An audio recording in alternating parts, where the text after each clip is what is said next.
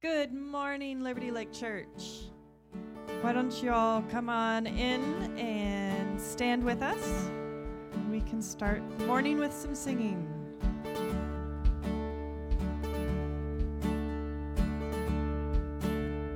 Thanks to the Lord, our God and King. His love endures forever. For He is good, He is above all things. His love endures forever. Sing praise, sing praise. With my hand and outstretched arm, His love endures forever.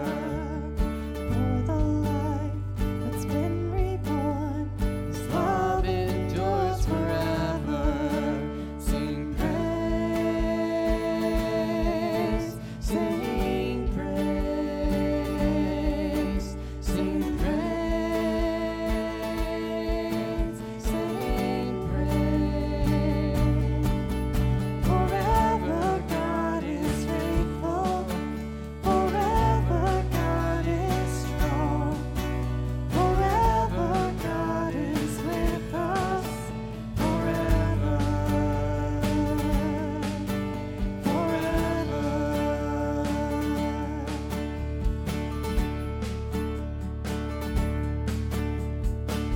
From the rising to the setting sun, His love endures forever. And by the grace of God we will carry on. His love endures forever. Sing praise, sing praise, sing praise, sing praise.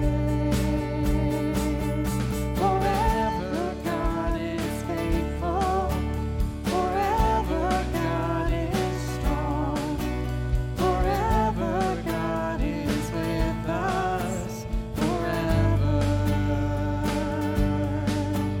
forever God is faithful, forever God is strong, forever God is with us, forever and ever, forever. You can all take a seat, and I think we've got Don. Yes. Well, yeah. Good morning. Welcome to Liberty Lake Church. I'm happy you're here. That's right. It's good stuff. I hope you had a good week. Hope you had a good week serving the Lord. It's a hoot. My name's Don. I don't have a fancy title. I'm just Don.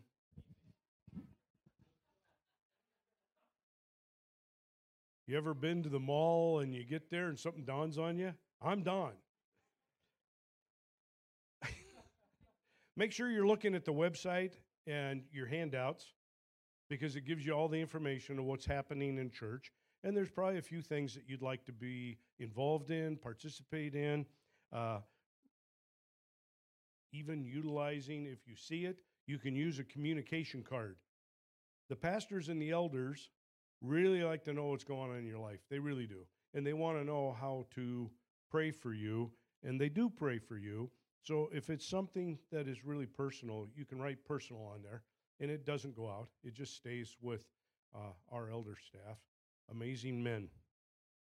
Youth camp starts tomorrow. Yeah, for all you parental units that need a break, put those kids on the bus and go to Applebee's. Family prayer time is Tuesday, July 27th, 5:30. And they have coffee for you. It's just a good time to gather. It's so weird about praying together. I have discovered over the years that when you pray with people, there is this mystery of God is involved in praying together. And I don't know, I can't even explain it. I don't know the theology of it.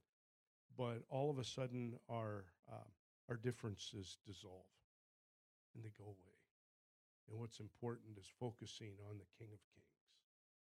It's exciting. We're going to do a lending library, so we're going to put a little box out here on the property, and we need somebody to kind of get involved with that.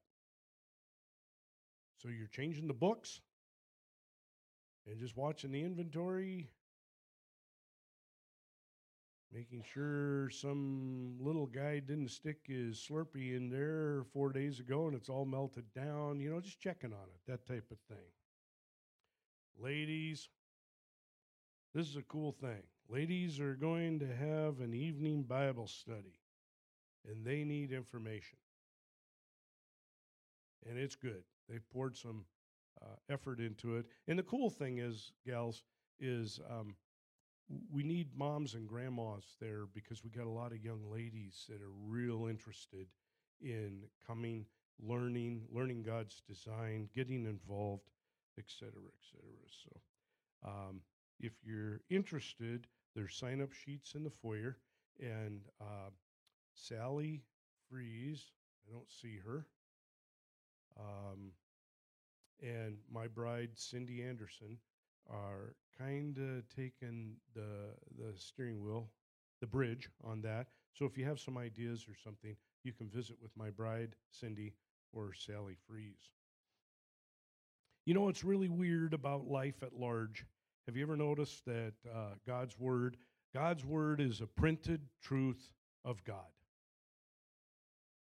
And Jesus Christ is a living Word of God.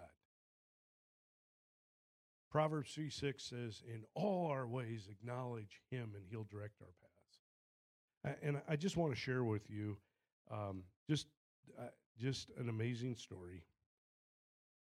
My bride and I, we volunteer at her niece's shop, which is a thrift store, and she helps people. Her and some of her friends feed the homeless. They give things away, shoes, et cetera, et cetera. And her niece, Kayla, she helps these single moms that live on the streets and are basically addicted to drugs. And she tries to assist them spiritually, and she had a fancy title. It's court advocate or something, so she goes to court with them.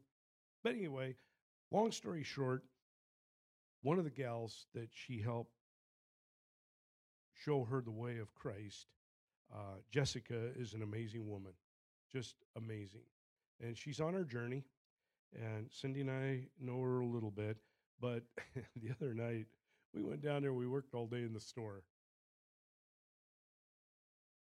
And it was hilarious because Cindy keeps coaching me. Did you turn all the lights out up front? Did you lock the front door? Did you do this? Did you do that? And we were running around.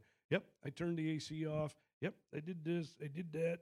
And we went out the back door, and I pulled the back door shut, and Cindy went, wait, my purse is in there.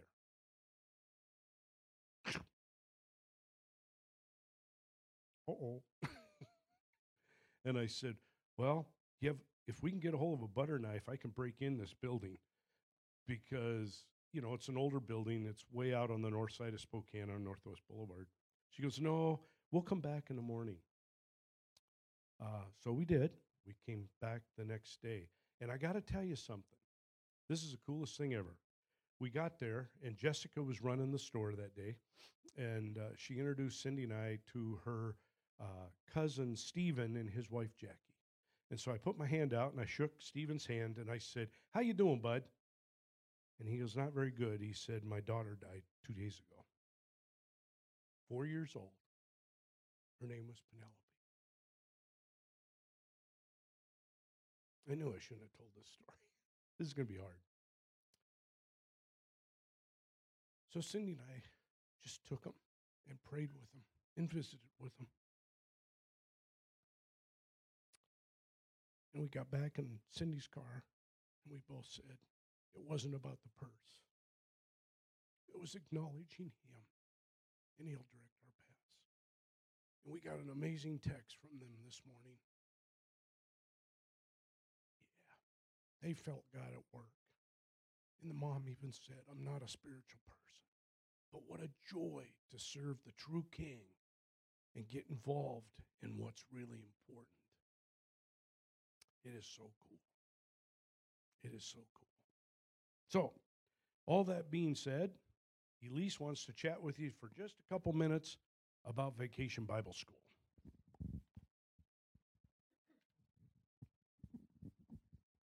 I'm Elise. For those of you who don't know me, I'm usually downstairs with the kids, so sometimes I'm not. Thank you. Sometimes people don't know who I am. We have VBS coming up in a couple of weeks. It starts on the 9th and goes through the 12th, but the actual setup for it will be starting about 2 days before that on Saturday. So we do still have some areas that we need some help with. There's a flyer like this right here out in the foyer that kind of explains some of the areas that we need help with. I'll just kind of briefly go over a few of those. One is Adopt a Child. So this year's event is a family style event. In the past, we've done VBS, and it's been children have been dropped off. They stay for a few hours, and the parents come back and pick them up. This year, the parents are encouraged to come with them. It's an evening event. It'll be sit down with your children. If you've never seen Mr. J before, it's wow. That's all I can say. It'll be a fun event for everyone involved, especially if you like loud music.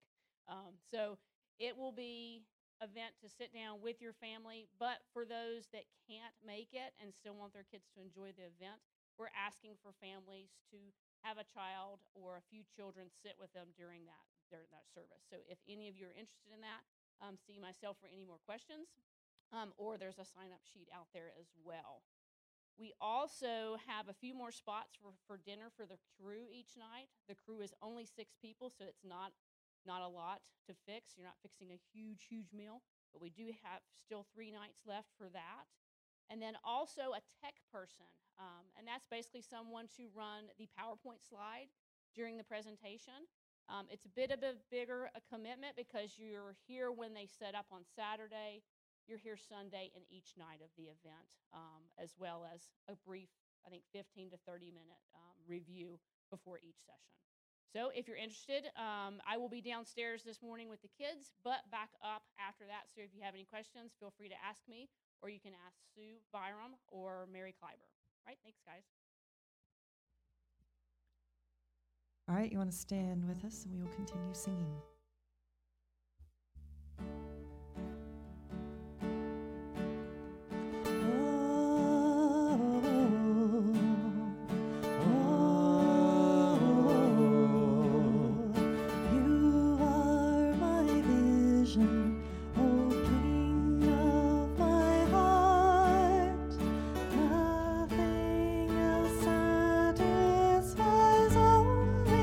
You, Lord,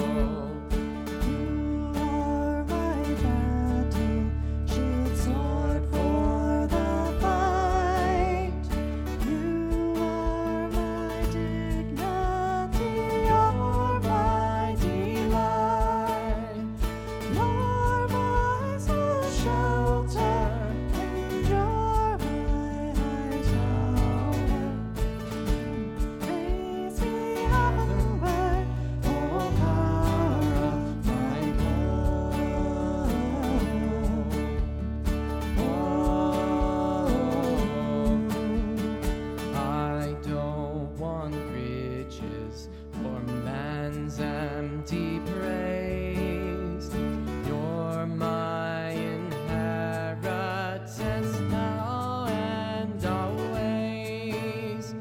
You and you only, the first in my heart. My King of heaven, my treasure, you are.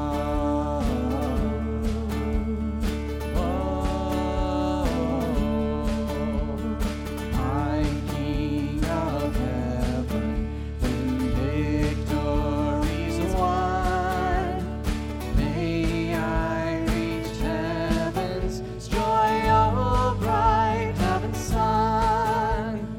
Heart of my own heart, whatever befall, still be my vision, O ruler of all.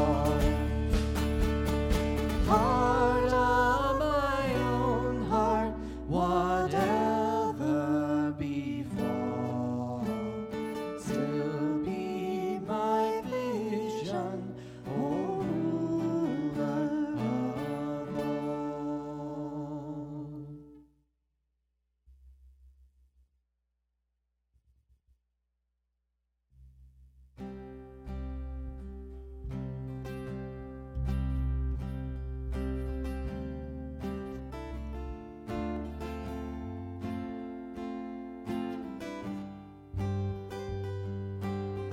Over the mountains and the sea, your river runs with love for me. And I will open up my heart and let the healer set me free. I'm happy to be in the truth, and I will daily lift my hands, for I will always sing when your love came down. I could sing of your love forever. I could sing of your love forever. I could sing of your love forever. I could sing of your love forever. Over the mountains and the sea, your river runs with love for me. And I will open up my heart and let the healer set me free. I'm happy to be in the truth, and I will daily lift my hands, for I will always sing of when your love came down. I could sing of your love forever. I could sing of your love forever. I could sing of your love forever. I could sing of your love forever. Though I feel I can sing, it's foolishness, I know.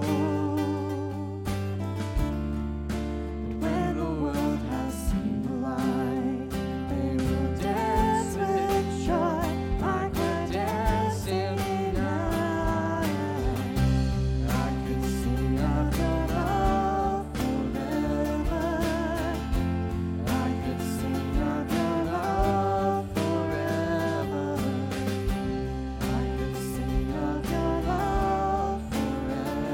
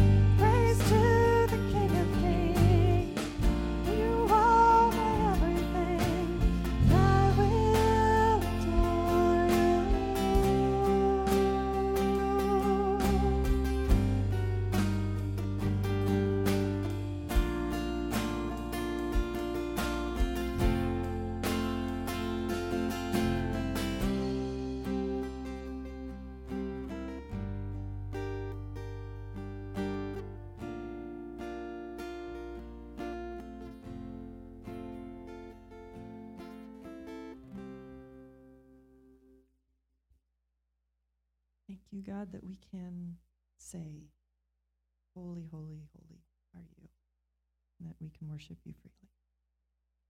Amen. You can all take a seat.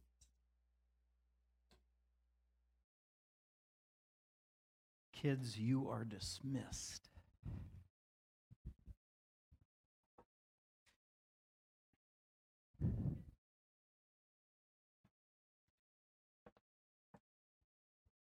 Don't worry, I'm not preaching in the corner. Although it might not be a bad thing. I have an illustration this morning. It's going to take us just a second to get set up for it.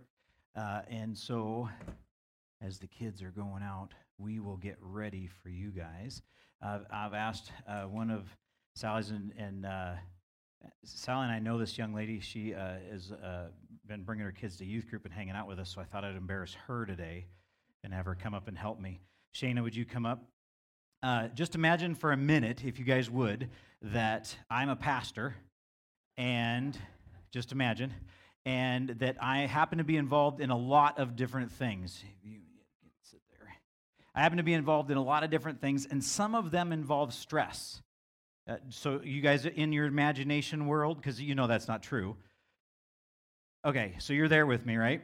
And so let's just imagine for a moment that I have an episode where my heart misbehaves, and I decide that just a second. I decide that I'm going to go to the doctor and get some help. So I'm going to the doctor, but life's busy, right? And so, but we would all agree that, we would all agree that going to the doctor is very, very important, and that they would give me life-giving information, right? That they would take care. I'm sorry, ma'am. I'll be with you in just a moment. Hello? No, I don't have time. I'm actually at the doctor. You got to give me a minute, okay? I'll be right back. So, hi. Hi. I'm here to get my vitals or Yeah, something I'm gonna checked. take your So, vitals. okay, all right. Can you focus? Yes. Okay. Well, I am. So, anyway, just a second. I don't know what's going on that thing. Sorry. Anytime. This is really important. Yeah, go ahead. No, really, this is super important. I've got to actually take this. It's a business thing, so I'm a pastor. It's really important. Yeah. If you don't mind, can I get back to you later? Can I make an appointment to give you a call in a little bit? That would be really awesome. So, no, I know it's important, but you've had problems for 25 years. Can it wait?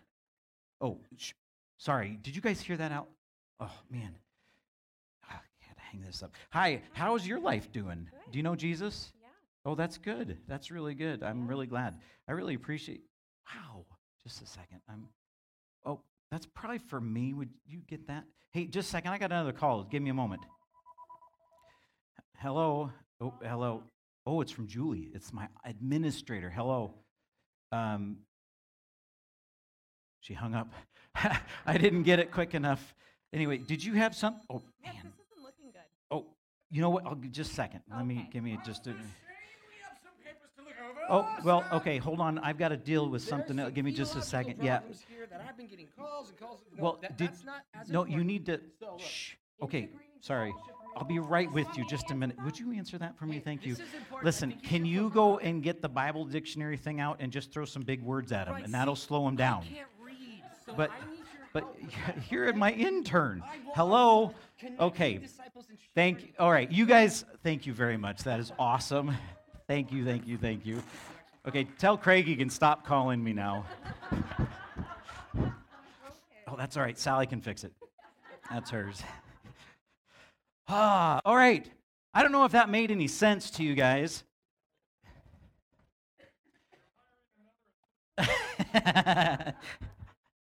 Oh, man. What we're talking about today is the Sabbath. And turn in your Bibles to Jeremiah chapter 17, because he actually takes us right to the Sabbath. And this is part of what God is calling Jeremiah to remind the nation of Israel about and to redirect them back into a relationship with him. And so we're going to take a few minutes and look at what Jeremiah is challenging the believers to do, Judah to do at that time. But then I want to take it, obviously we have to do this, we have to apply this to our own lives and ask a few questions. And the illustration happened for me this week, not because I was at the doctor and not listening to the doctor. That was the imaginary part. But I actually showed up early this week for a morning for a couple of hours before the staff got here, before life got going at church, because we tend to have a lively office environment from time to time with people showing up and things happening. And I'm sitting at my desk at 7:15 trying to focus on studying and preparing my sermon for the Sabbath. And my phone starts ringing about summer camp issues, and somebody about an oil issue calls me, and then another individual. It's 7:15 in the morning. When am I supposed to have time to just focus on what I'm doing, because I have to present on Sunday about the Sabbath? Wow. I'm like, Lord, I can't focus right now. This is crazy. And I thought, that is so much of our life, right? Is that not the way that we engage in our daily living? We'll wrap back to that as we wrap up this morning. But join me this morning in Jeremiah chapter 17, starting in verse 19.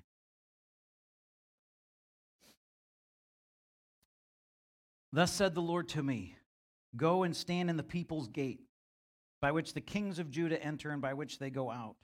And in all the gates of Jerusalem say, hear the word of the Lord, you kings of Judah and all the inhabitants of Jerusalem, who enter by these gates.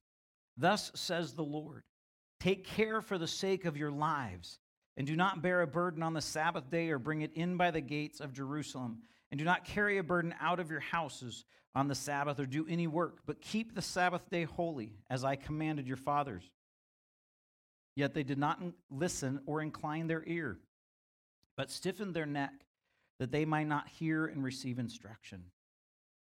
But if you listen to me, declares the Lord, and bring in no burden by the gate of this city on the Sabbath day, but keep the Sabbath day holy and do not work on it, then there shall enter by the gates of this city kings and princes who sit on the throne of David, riding in chariots and on horses, and they and their officials, the men of Judah and the inhabitants of Jerusalem. And this city shall be inhabited forever. And people shall come from the cities of Judah and the places around Jerusalem, from the land of Benjamin, from the land of Shephelah, from the hill country, and from the Negeb, bringing burnt offerings and sacrifices, grain offerings and frankincense, and bringing thank offerings to the house of the Lord. But if you do not listen to me, to keep the Sabbath day holy, and not to bear a burden and enter by the gate of Jerusalem on the Sabbath day, then I will kindle a fire in its gates, and it shall devour the palaces of Jerusalem, and shall not be quenched. Does God take the Sabbath serious? He sure did, didn't he? We're going to look at some of the laws. We're going to look at some of the aspects of the Sabbath and what God was encouraging the Jews to do in this relationship that they had.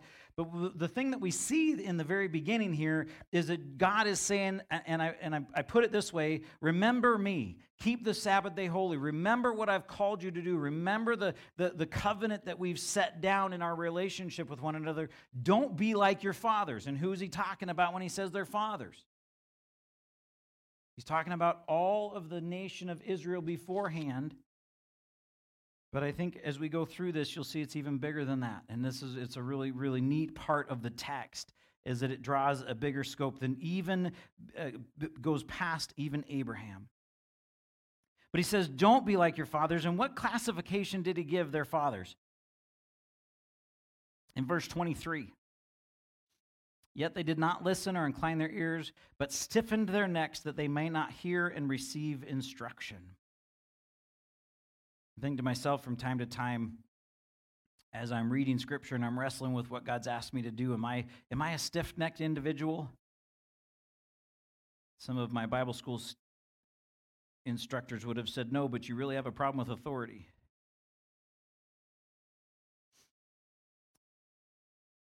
But instead, he says, he gives them directives, and he says, don't bear a burden. And what is he referring to? We're going to take a second and just go back and look. What is it exactly that God is referring to? Is this the first time they've heard about this? No.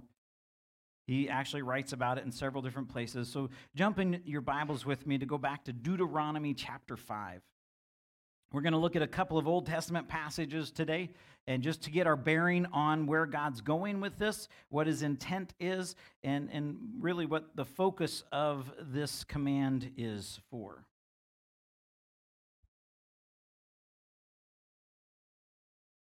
You got to love the distractions, right? This morning, that illustration worked way better than I thought, and I get up here and I just found a Nerf bullet. So it's so hard for me to focus. All right. Deuteronomy chapter 5, starting in verse 12, it says this. Observe the Sabbath day to keep it holy as the Lord your God commanded you. 6 days you shall labor and do all your work, but the seventh day is a Sabbath to the Lord your God. On it you shall not do any work, you or your son or your daughters or your male servant or your female servant or your ox or your donkey or any of your living livestock or the sojourner who is with you in your gates, that your male servant and your female servant may have rest as well as you. You shall remember that you were a slave in the land of Egypt, and the Lord your God brought you out from there with a mighty hand and an outstretched arm. Therefore, the Lord your God commanded you to keep the Sabbath day. So we see in this Sabbath, in this picture of what he commanded them, part of it he commanded them to take a Sabbath for their own rest, right? Part of it, he commanded them to take a Sabbath for the rest of their livestock and their sojourners and even their slaves. He specifically says so that your slaves, those that work in your household, will have a rest as well. And then he specifically references the fact that they were once slaves, and they do the Sabbath so that they can be reminded of the condition they were in when God rescued and redeemed them and brought them out of slavery and made them into the nation that they are. It's interesting, I think, when we think of the Sabbath and we think of taking the break. I don't know if you guys grew up in a church environment like I did, but there was always discussion about the Sabbath. Who should keep it? Do we as Christians have to keep it? What does it mean? How do we deal with all this stuff? One of the best descriptions I think I've received recently actually came out of Tyler's Gospel of John class last Monday night. So this is just another plug for showing up here at. Remind me, it's 6 o'clock here on Monday nights. We have plenty of seating. In fact, those of you that sat in purple chairs today win free admittance to the Monday night class. Look around. But it was really cool because he reminded us that there's a ceremonial law that's attached to the Jewish laws that we see, but there's also a moral law attached to these laws as well. And there are times when God's working, that the ceremonial law and the moral law are meant to be together and they function together. And then we're going to see today that some of those ceremonial laws actually were fulfilled in Christ, but the moral laws still exist because of the character of God. And you're going to see that today, so don't panic. I'm actually really excited. I've spent the last 2 weeks wrestling in my own life going, do I Sabbath? How do I? Do I really rest? Am I really finding that I'm being restored to health, to wholeness, as I'm focusing on the Lord and taking that time? And again, I shared with you the illustration of what happened in my life this week as I was trying to do that. And so my bride and I are really wrestling with that, going, where do we find the time? Oh, I said that. Did you guys hear what I said? Where do I find the time? You do realize what that means, right? Yeah, and it means that I'm looking at everything else and I'm weighing out everything based on its value to me, and then I'm going to decide which things are less valuable than time with the Lord. Do I have to find that time, or should I be able to figure out? Anyway, sorry, personal issue. I feel like I'm making God like he has to compete for my time when I say it that way. And he shouldn't. This is going to be so much fun. What is the Sabbath then? Turn to Exodus. Exodus chapter 3. We're going to see the explanation of the law. It's actually the fourth commandment that we have in the 10 commandments as well. But here's the law described a little bit more, or a little bit better description of it in Exodus chapter 23, verse 10.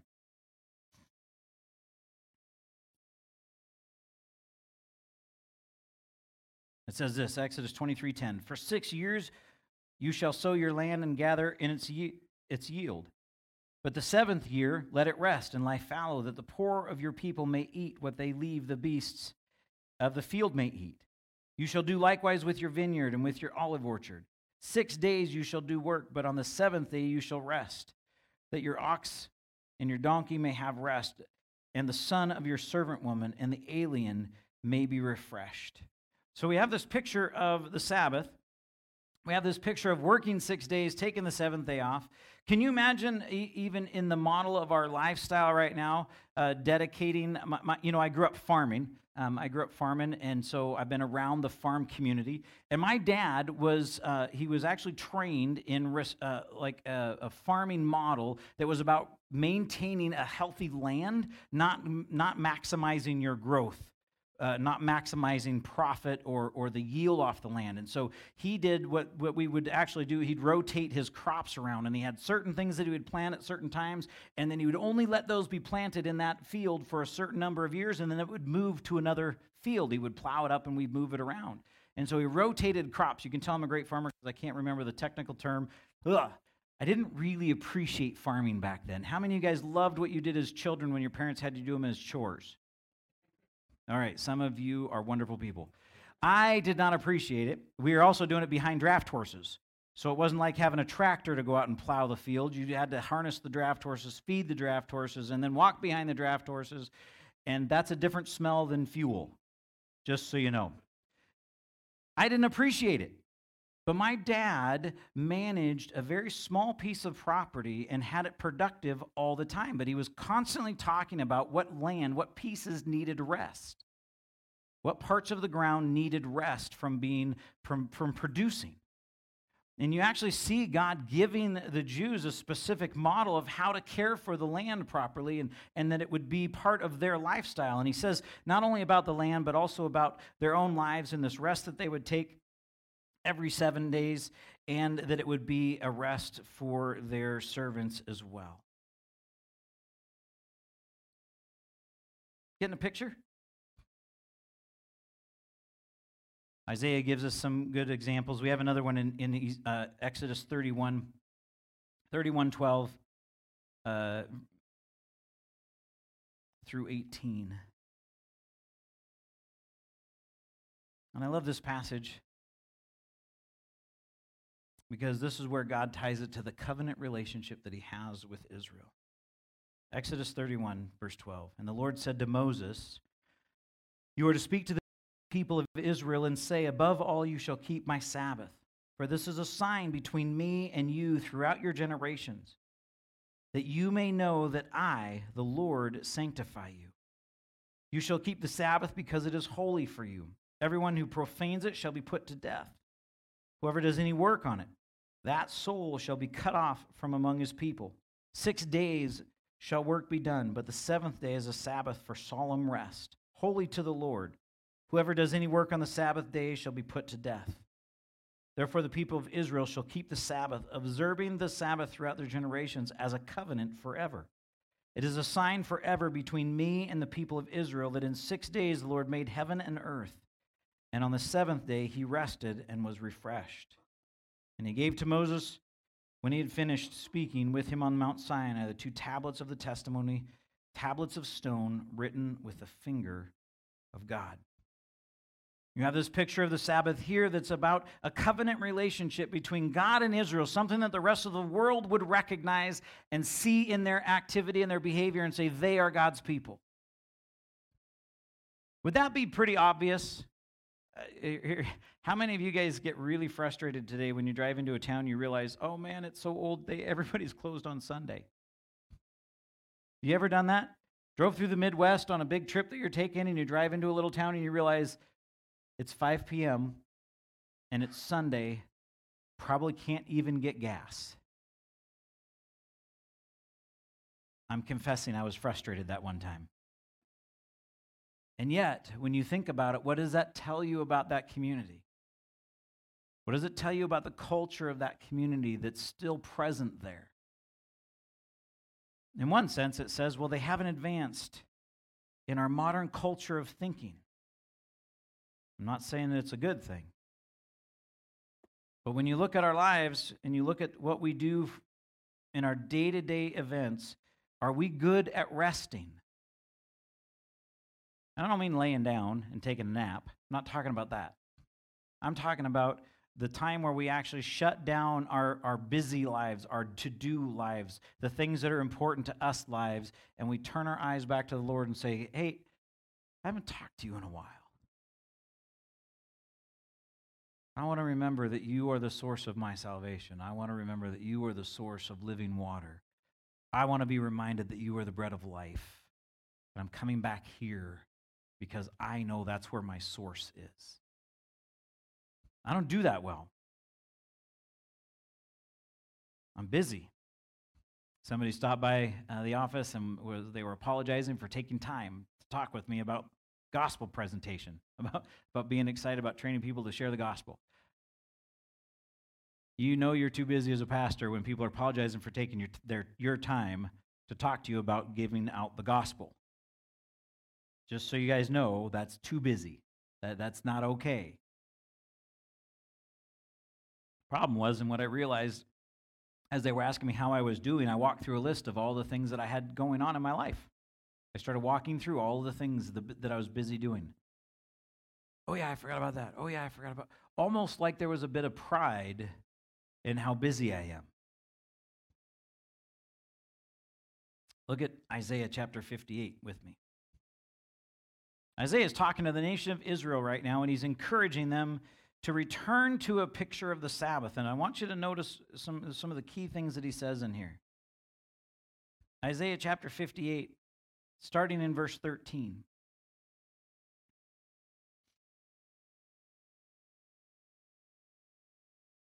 It says this: if you turn back your foot from the Sabbath, from doing your pleasure on my holy day, and call the Sabbath a delight, the holy day of the Lord honorable. If you honor it, not going your own ways, or seeking your own pleasure, or talking idly, then you should take delight in the Lord. And I will make you ride on the heights of the earth. I will feed you with the heritage of Jacob and your fathers, for the mouth of the Lord has spoken. You see what he's saying?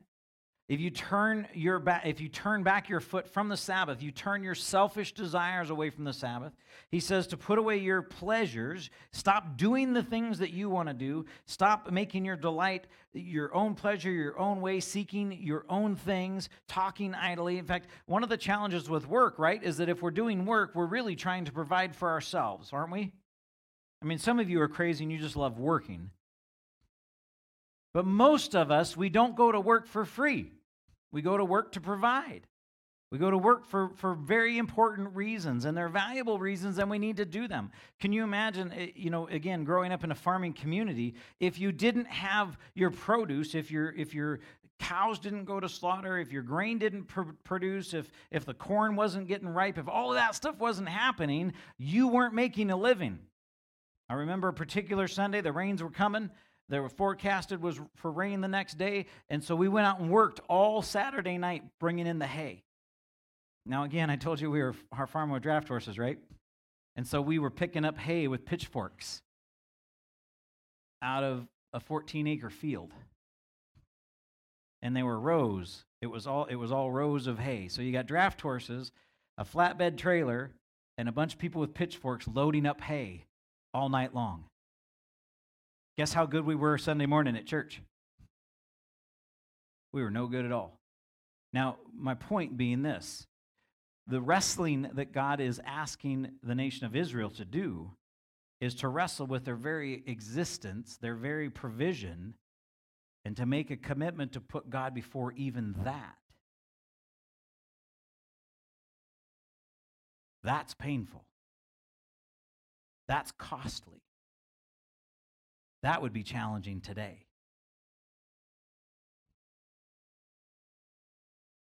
It did rain the next morning. Rained pretty hard. And we would have lost that whole field had we not stayed up all night.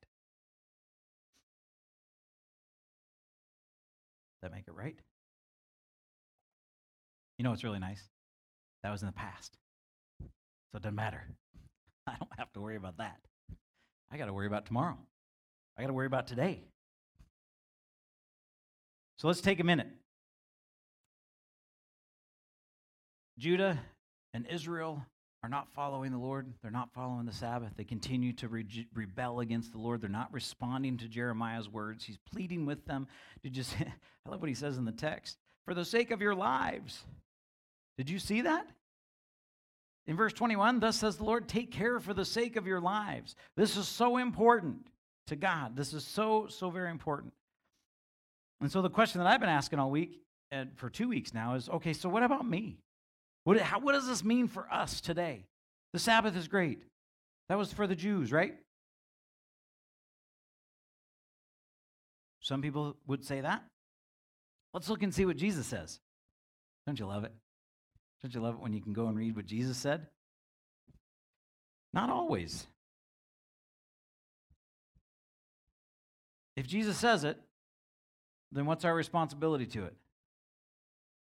I'd like you to respond to me with what your responsibility is. If Jesus says it, then what is our responsibility to it? To obey. Okay, are we in agreement? Everybody's in agreement, so you're all culpable. This isn't me. This is him. I want you to watch this. And I love what Jesus does in this process. Because we're actually going to see him begin to address the issue, the difference between ceremonial law and moral law, right here. Matthew chapter 12. We're going to look at two different incidents in Jesus' ministry. They actually happen right here in Matthew, and it's an incredible picture. Matthew chapter 12, verse 1. At that time, Jesus went through the grain fields on the Sabbath day. His disciples were hungry, and they began to pluck heads of grain and to eat. But when the Pharisees saw it, they said to him, look, your disciples are doing what is not lawful to do on the Sabbath. He said to them, have you not read what David did when he was hungry, and those who were with him, how he entered the house of God and ate the bread of the presence, which it was not lawful for him to eat, nor for those who were with him, but only for the priests? Or have you not read in the law how on the Sabbath the priests in the temple profane the Sabbath and are guiltless? I tell you, something greater than the temple is here. And if you had known what this means, I desire mercy and not sacrifice, you would not have condemned the guiltless, for the Son of Man is Lord of the Sabbath. Now we have two pictures, two stories that Jesus is actually addressing. One is King David, and we're not going to go back and read it just for the sake of time, but King David was running from Saul, and he goes through and he stops at one of the priests of one of the temples that was available to him on the way, and he stops and he grabs the bread of the presence. And the priest says, he actually questions him. He's like, is this okay? And David lies and says, I'm on a mission for the king. And so the priest goes, okay. And David goes in and takes the bread of the presence, which by the law, as Jesus said, was only for the priest to eat. And he feeds his men. David broke the law. What is Jesus referencing? Well, he explains it to us. And then he talks about how the priests, if they really read the law, they would understand that even they're profaning the Sabbath by working on the Sabbath in the temple. But he says they're guiltless. Why? Well, he quotes Hosea chapter 6, verse 6. Turn back in your Bibles. You want to mark this? It's pretty awesome. Hosea chapter 6, that's what Jesus is quoting. He sends them back into the Old Testament. And time frame wise, Hosea is again, he's the prophet for the nation of Israel as they're getting ready to go into captivity. He's there, he's prophesying around the time of Isaiah.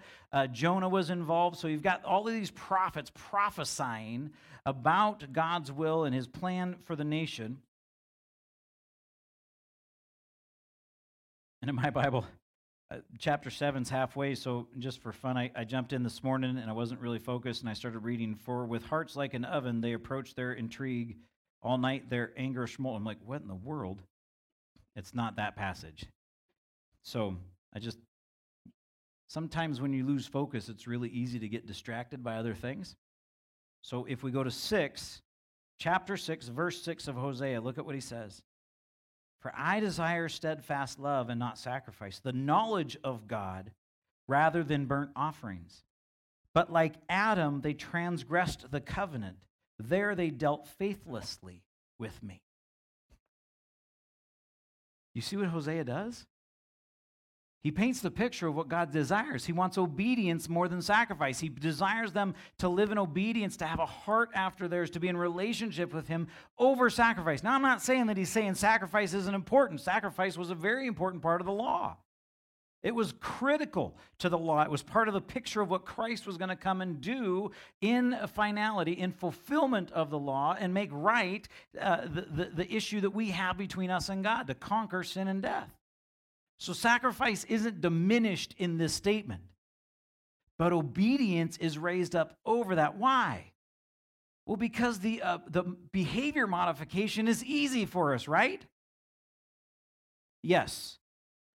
All of you come to church, and at some point in your life, the person you were before you got here did not look as much like Jesus as the person that is sitting in the room on the very same day. Why? Because we know that if we come in with the attitude that some of us at times have as we're approaching our Sunday morning worship time, we would all be in big trouble.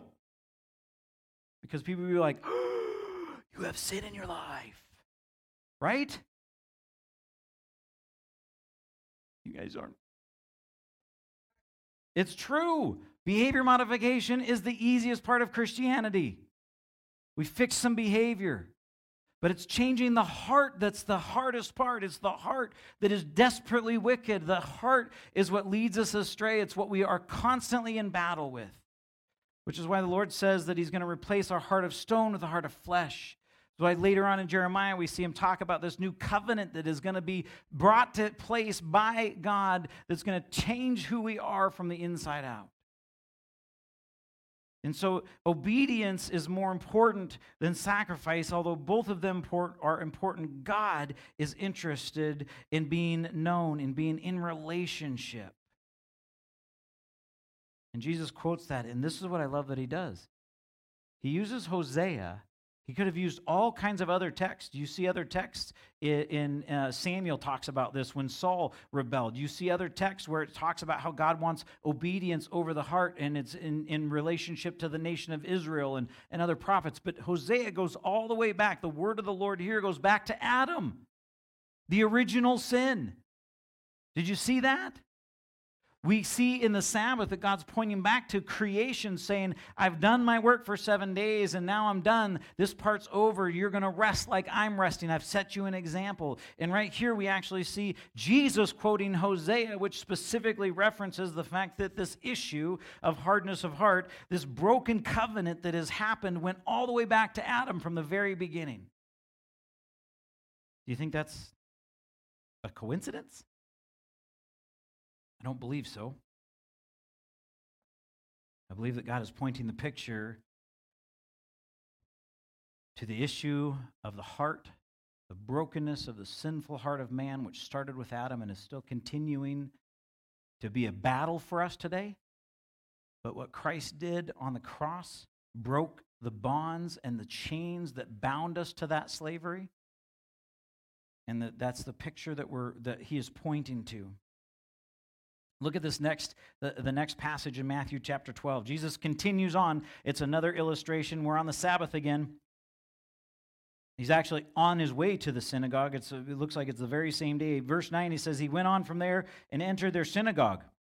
And a man was there with a withered hand, and they asked him, this is the leaders, the Pharisees, they asked him, is it lawful to heal on the Sabbath?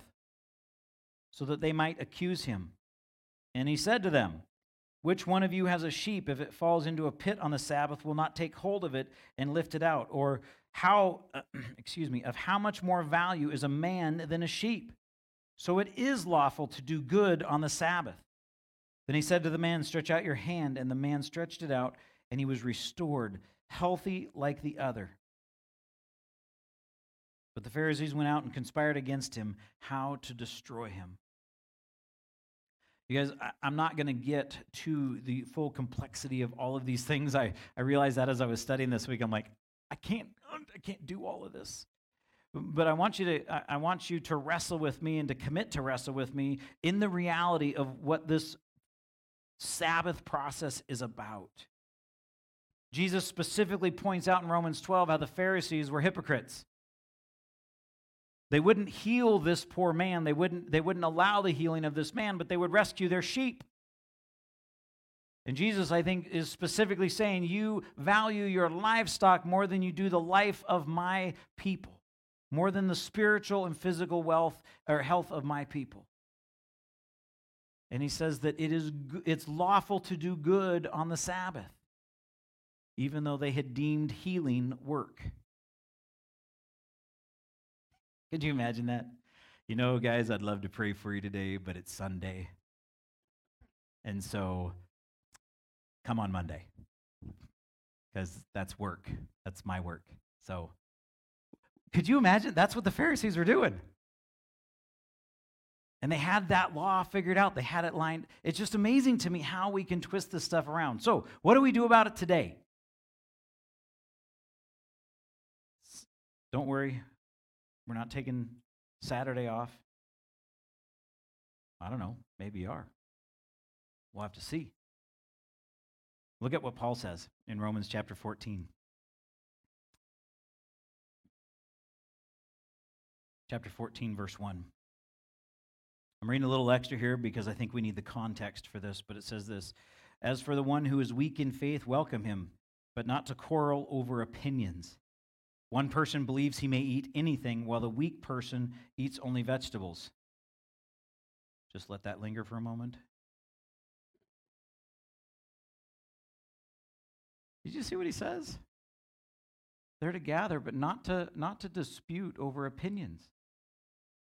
Over opinions. And what is the topic that he uses in here? It's the eating of meat, which we know if you look in 1 Corinthians, you look at other spots, Paul's dealing with the sacrificial meat of idols, and it's this huge contention within the church. It's not a small issue. That would have been a cultural hot topic of the day in this process. And he says that you are to bear with one another and not to quarrel over opinions. So let's continue. "Let not the one who eats despise the one who abstains, and let not the one who abstains pass judgment on the one who eats, for God has welcomed him. Who are you to pass judgment on the servant of another? It is before his own master that he stands or falls, and he will be upheld, for the Lord is able to make him stand. One person," he continues this argument, "one person esteems one day as better than another, while another esteems all days alike. Each one should be fully convinced in his own mind. The one who observes the day, observe it in honor of the Lord. The one who eats, eat in honor of the Lord, since he gives thanks to God, while the one who abstains, abstain in honor of the Lord, and gives thanks to God. For none of us lives to himself, and none of us dies to himself. For if we live to the Lord. And if we die to the Lord. So then, whether we live or whether we die, we are the Lord's. For to this end Christ died and lived again, that he might be Lord of the dead and of the living.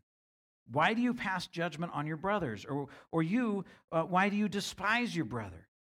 For we will all stand before the judgment seat of God, for it is written, As I live, says the Lord, every knee shall bow to me, and every tongue shall confess to God. So then each of us will give an account to himself to God." Paul says that these issues are important, that they're prevalent, that there's lots of debate, lots of discussion about how we do these things, how do we practice this thing. There was all kinds of contention with the Judaizers trying to force the Gentiles to take laws and to transition in their behavior. Paul, in this setting, he actually says, each of you do what is right by your conviction between you and the Lord on these issues, and do it wholly to the Lord. Because who's your judge? The Lord. So, when we come to Sabbath, when we come to what we're going to do on that day, I love this. We're going to take I just want you to see this. It's not the end of the world. I don't know that it'll change your lives, but Acts chapter 20, verse 7, Paul actually specifically talks about the day. Acts chapter 20, verse 7 through 12. On the first day of the week, when we gather together to break bread, Paul talked with them, intending to depart on the next day, and he prolonged his speech until midnight. There were many lamps in the upper room where we were gathered, and a young man named Eutychus, sitting on the window, sank into a deep sleep as Paul talked still longer. And being overcome by sleep, he fell down from the third story and was taken up dead.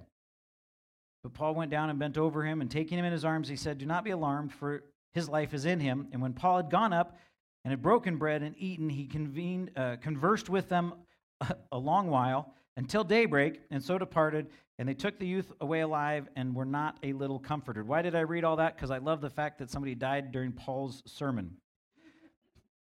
It's just an encouragement for a pastor. The reason that I want you to see all of that picture is because this is the day of the Lord that they're gathering on. There was a week, there was a time in which they gathered. It was always the first. In fact, there's another passage where Paul specifically says, gather on the first day. He commands the churches to do this. Why? And again, I don't have time to pull all this aside, but I want to challenge you to go and look this up. But what is the day of the Lord? What is the process of transition that happens when Christ is raised again on the first day of the week? And what does he challenge his disciples to look forward to anticipate? His coming. And so some commentaries would say that the first day of the week, the reason that we as a church celebrate on Sunday, that we commit our time on Sunday, is because we're looking forward to, to the anticipation of his return. So it's the beginning of his kingdom, and we now look forward to his return. And so that's why they moved to the celebration of their day of the Lord to Sunday. That is a very microscopic, brief description. I really want to encourage you that there's a lot more to be studied in that, and to go and grab your Bibles and read commentaries and do all those things. It is a profound study. John, the author of the Gospel of John, and also the writer of Revelation, describes an experience that I want us to end with today. Revelation chapter 1. I mean, it's this beautiful picture, and it's part of what I've been wrestling through over the last few weeks. The Gospel of John has been a prominent place for me over the last couple weeks. We've started a men's Bible study on Tuesday mornings at 7 o'clock in the morning. We've got a John Gospel study going on at 6 o'clock at night on Monday nights. It's been a real part of this process for me, but seeing Jesus in the beginning, as the Word was with, there's just the beautiful picture of who Christ is has been really growing and being part of my worship and part of this process. But I want you to see a couple of key things in here. First, what does John call this day? Look in Revelation chapter 1, verse 9. I, John, your brother and a partner in the tribulation and the kingdom and the patient endurance that are in Jesus, was on the island of Patmos on account of the word of the God and the testimony of Jesus. I was in the Spirit on the Lord's day, and I heard behind me a loud voice like a trumpet saying, write what you see in a book and send it to the 7 churches, to Ephesus and to Smyrna and to Pergamum and to Thyatira and to Sardis and to Philadelphia and to Laodicea. Then I turned to see the voice that was speaking to me, and on turning I saw 7 golden lampstands.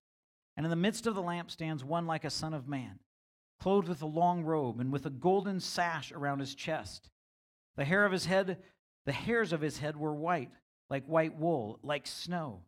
His eyes were like a flame of fire. His feet were like burnished bronze, refined in a furnace. And his voice was like the roar of many waters. In his right hand he held 7 stars. From his mouth came a sharp 2-edged sword, and his face was like the sun shining in full strength. When I saw him, I fell at his feet as though dead. But he laid his right hand on me, saying, fear not. I am the first and the last, and the living one. I died, and behold, I am alive forevermore. I have the keys to death and Hades.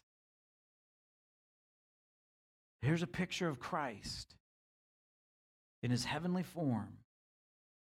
As John turns and sees him, he falls down as if, actually we see this happen with everyone else who comes before the presence of God, falls on the ground, and is oftentimes picked back up in every account, in fact, that we see in the scripture. It says, do not fear when they fall down, and he raises them back up. But here's this picture of Jesus. And I don't want to miss the fact that he says that on the day of the Lord, the Lord's day, they specifically had a day of worship that they specified as the Lord's day. And it was on this Lord's day, when he's in the Spirit, in prayer, and he's worshiping God, that he has this vision of Jesus.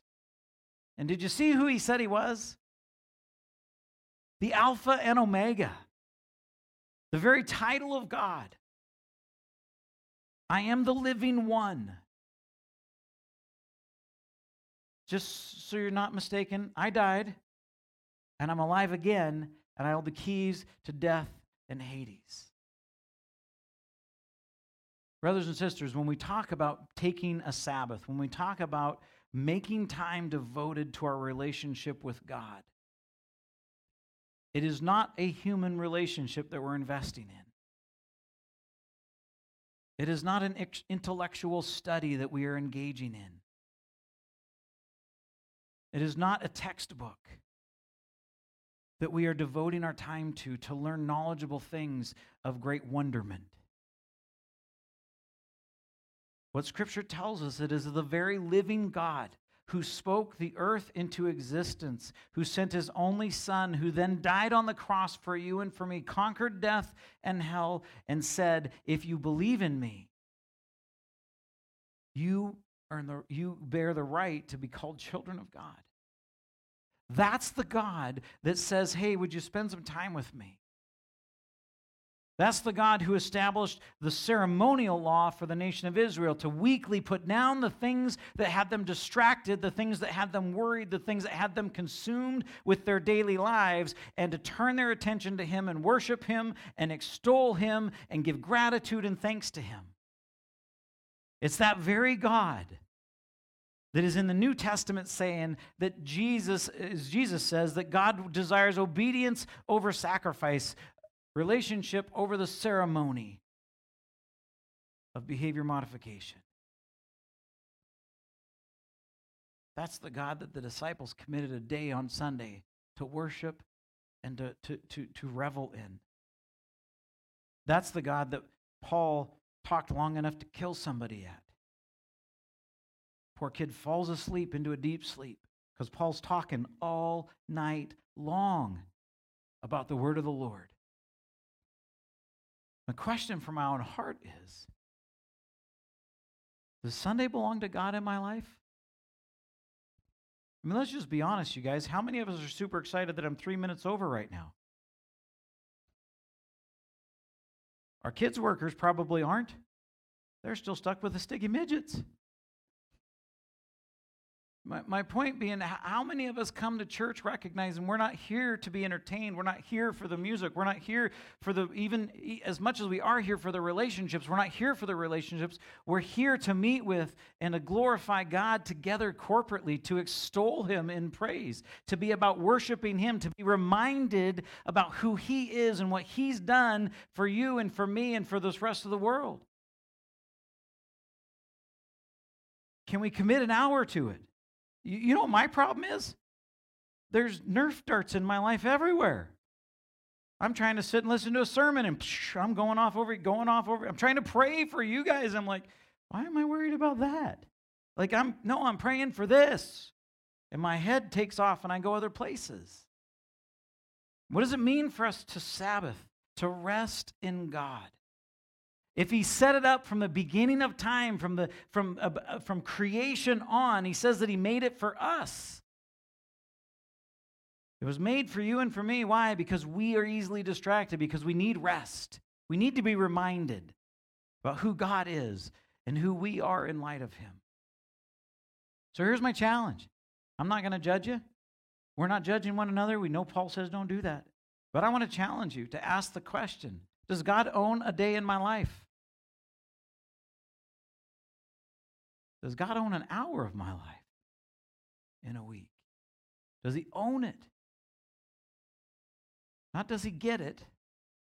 Not can you carve it out. Not do you have time just as long as nothing else happens, but does he own any portion of your life? That's what I'm wrestling with. And I don't count church as his ownership. I don't count my week that I come in and work on certain. That's not his time with me. It is, but it's not the same as when I get up early, or if I stay up late and I spend time talking with him. I spend time seeking him. I spend time listening. I want to challenge you to consider the possibility that God is still encouraging us to make a Sabbath day, to make an appointed time to meet with God. We love appointments. We love our schedules. We love things that we believe are important to us, right? How many of you are excited about Christmas? Woo! We love those things. We look forward to them. We're anticipating them. Why aren't we anticipating our day with the Lord? I believe it exposes a heart issue, guys. I believe that it exposes in my own heart that I am independent, I am capable, I believe I can handle all of my life myself. And I very quickly forget who is the source of my life, who's the living water, who's the power, who it is that redeemed me, who is the bread of life for me. I forget those things, and I get busy with everything else that's good. Lots and lots of good things. But my relationship with the very living God, the Alpha and Omega, represented in Christ Jesus to you and me, who says that his very Spirit indwells his children. So he's present with us wherever we are. I have to try and find time to meet with, because I'm so important.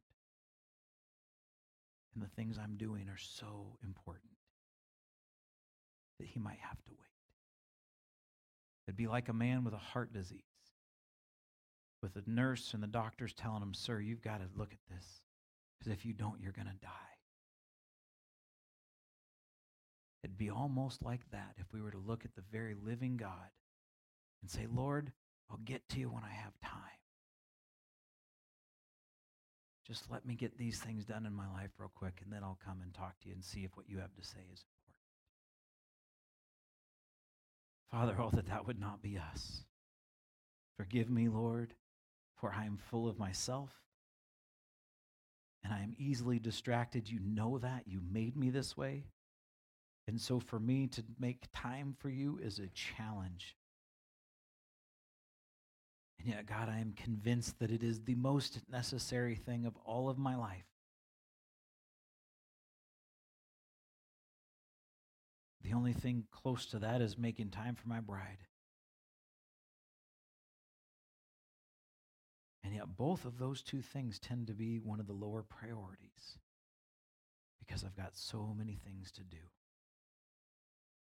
Father, I pray that you would move on each of our hearts through your Spirit to bring conviction in this area, to bring direction in this area. If, God, we have placed you anywhere other than first, I pray, Lord, that you would burden us with that conviction, that you would not let us slip away quietly and undisturbed, that you would faithfully pursue us as children.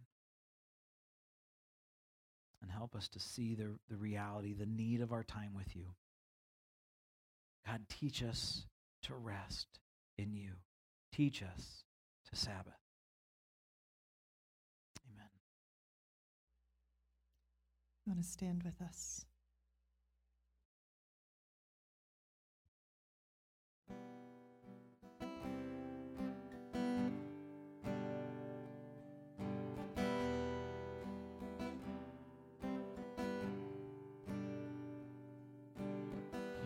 Here's my heart, Lord.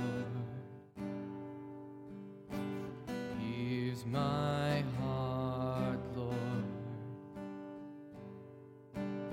Here's my heart, Lord. Speak what is true. Here's my heart, Lord. Here's my heart, Lord.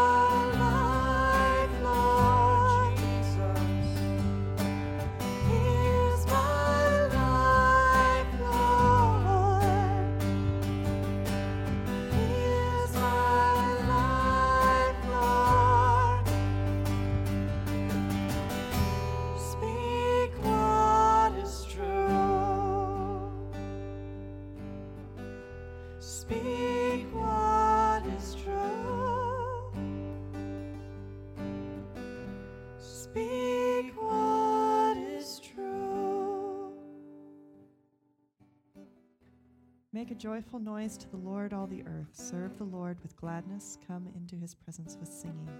Know that the Lord, he is God. It is he who made us, and we are his. We are his people and the sheep of his pasture. Enter his gates with thanksgiving and his courts with praise. Give thanks to him. Bless his name. The Lord is good.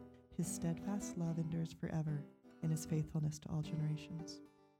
Amen. Have a good week.